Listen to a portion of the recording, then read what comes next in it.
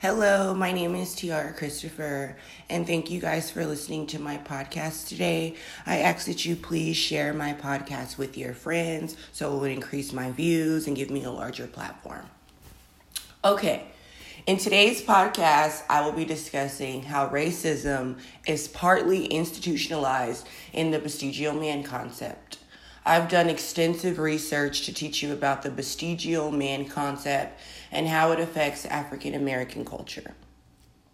Being an African American myself and conversing with other esteemed Black colleagues, I found that African Americans are not familiar with the term bestigial.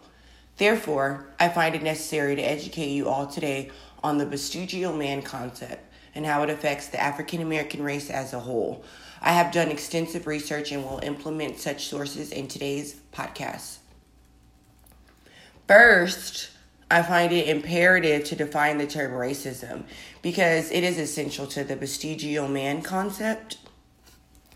I personally define racism as a social, economical, and personal attack on a particular race due to their color of skin, education level, cultural background, and heritage.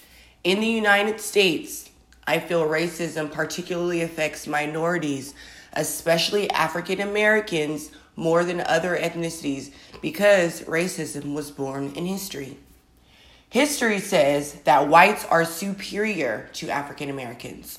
In order to understand how and why racism is rooted in history, it is important to briefly show how critical race theory helps society better understand racism.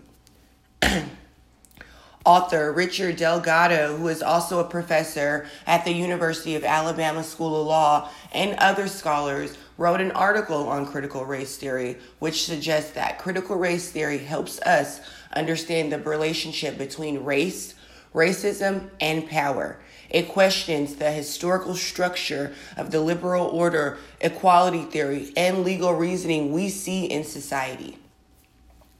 Delgado asserts three tenets of critical race theory which are founded in racism, but I'll only discuss his first tenet.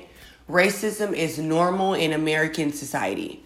When Delgado says that racism is normal in American society, I think he means that racism is inherently a part of our culture. It is normal for Americans to be racist because it is a part of society's structure and it's ingrained in us through our history. In a different book, Delgado wrote called Critical Race Theory, The Cutting Edge, Delgado asserts that racism has become the norm in our society because it looks ordinary and natural to persons in the culture, and it shapes our social realities.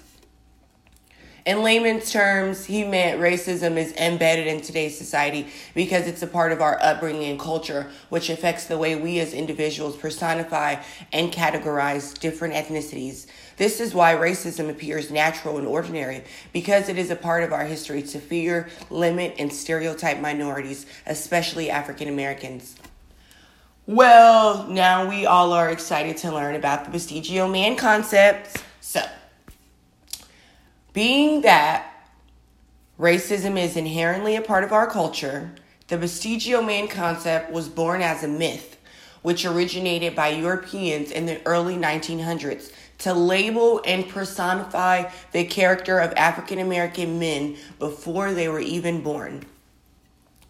Author and professor of law at Washington College, in Jeremiah Duru, in his article, The Central Park Five, The Scottsboro Boys, The Myth of the Bestial Black Man, asserts that Europeans saw black men as bestial, meaning they were perceived to be animalistic, sexually unrestrained, and innately criminal.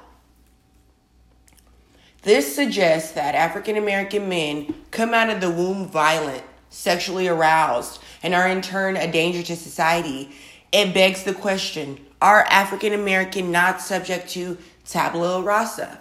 For those who are unfamiliar with the psychological term, tabula rasa suggests that people are born with a blank state of mind and build their behavior, knowledge, and emotions as they grow through experiences and begin to develop their own perceptions.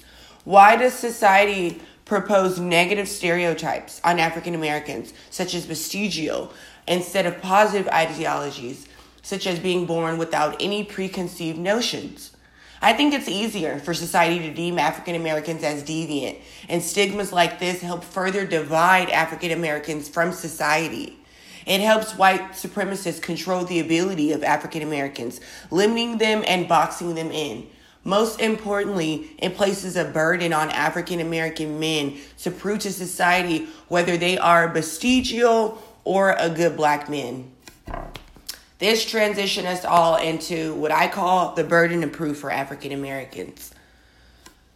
So, in an article, "We Are Always Already in Prison, Hyper-Incarceration, and Black Male Identity Performance," author and UNLV professor of law Frank Rudy Cooper states, "In order to overcome the vestigial stigma, a black man must bring forth evidence that he is instead a good black man.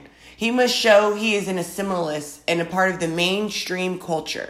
This is a burden and an unwarranted obligation for an African American man to have to constantly prove to society who they are versus who society perceives them to be.